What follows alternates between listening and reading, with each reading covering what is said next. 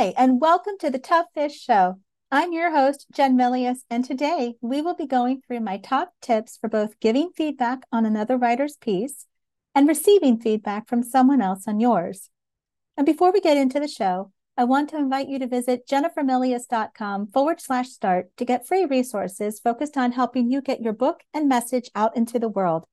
Choose what resonates and take steps towards being seen and heard, showing up at the table, owning your space, and sharing your book and message. And be sure to subscribe and to share and hit notify for new episodes or videos, because you'll help more people like you to find the show. So let's talk about both giving feedback on another writer's piece and receiving feedback from someone on yours.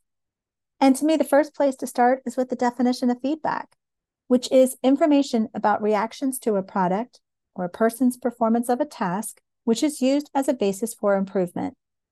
So with this definition, do you get a feeling that feedback is positive or negative? If you perceive feedback as a way to enhance something you're working on, such as your current work in progress or your website, then you'll be receptive to new ideas.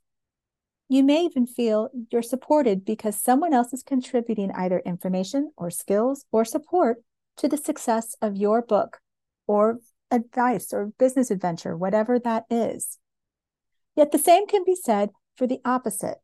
If you perceive feedback to be negative, then you'll potentially feel a bit more on the defensive when you receive it and possibly unsupported.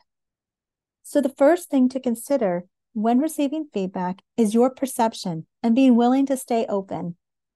And if perceiving feedback as a positive exchange feels challenging, then take a baby step and aim for neutral.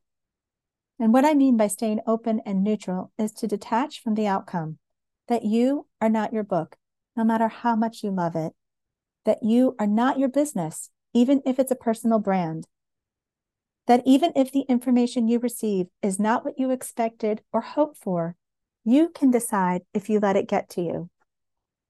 And that can be hard, especially if that information is difficult to hear. But the best thing you can do is remember that the person giving the feedback is coming from their perspective only. So if it's not making sense, get curious and ask questions. You might find there's a communication misunderstanding. You might find that it's not necessarily that the information is hard to hear, it was the delivery.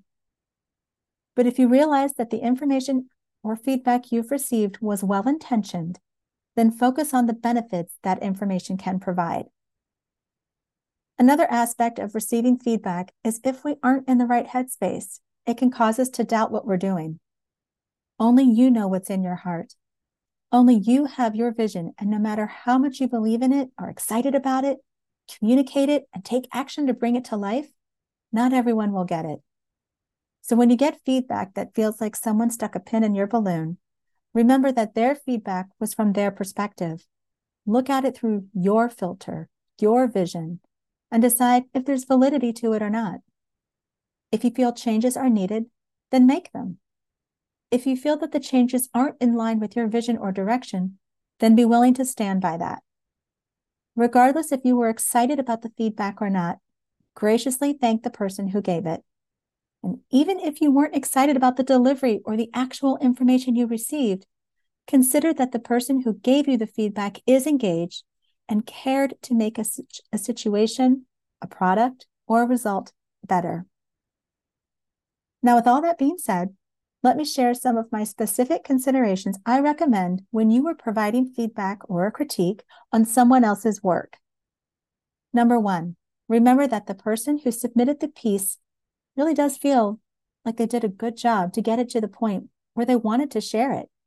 Yet, they might also feel vulnerable. So be gentle and kind, as well as constructive. Number two, identify several positive things you see and explain why you see them that way. Number three, for areas that need improvement, focus on the piece, not the person, and offer a solution for each improvement. Number four, when pointing out a problem, the writer may already have an idea that there's an issue, but they may not have identified a way on how to resolve it. So offer a possible solution. Number five, after you have offered your feedback once, Let it go and detach from the outcome. Remember that ultimately it is the writer's vision and piece, so it is up to them, it is their prerogative, whether or not to incorporate your feedback. Number 6, if you see that piece again and realize something you've suggested hasn't been incorporated and it's still bothering you, consider you might not be this person's or this book's ideal reader, and that's totally okay too. Number 7, thank the writer for sharing their work with you. It took courage for them to do so, and your gratitude shows your appreciation for them trusting you with their piece. And on the flip side, here are my recommendations when you are receiving feedback or critique on your work. Number 1, remember that sharing your piece with one person or a group is courageous, so be proud of yourself for taking that step. Number 2, honor your intuition. Number 3, if you know where you'd like specific feedback, let your critique or feedback partner or group know so they can honor your needs. Number 4, take a break from your piece after you get feedback. You worked on your piece by showing up, by sharing your work, and receiving feedback. The space will help you to process what you've received and determine your best path forward. Number 5, trust that if you feel safe enough to share your piece with this person or group, that they mean well. Number 6, shift your perspective about feedback and consider you have more information to work with to possibly strengthen your story. Number 7, get curious as you consider the feedback you receive and see if there's a way to apply something that might have been hard to hear at first. Number 8, remember to say thank you. Even if you had a hard time receiving the feedback, the person who provided it took their time to be of service to you and more than likely did their best to help. Number 9, if you need a pep talk or some encouragement afterwards, ask someone you trust to be there for you like that. I'm a big believer that if the story came to you, it must come through you. And if you're in the middle of writing your first draft, keep writing. If you're in the middle of edits, keep refining. No matter where you are, but especially if you've hit publish, keep talking about and sharing your book and message.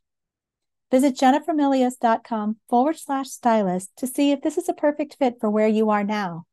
And if yes, book a complimentary consult call and let's talk.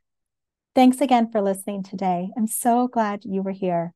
Your book, your message, your body of work is worth sharing, and you are the right person and the only one who can share it. Keep writing, keep putting yourself out there, because the people who need to hear your message the most are waiting for you. They are waiting for you to step up to your next level of genius so they can have the impact they're meant to because you inspired them. I'll talk to you soon.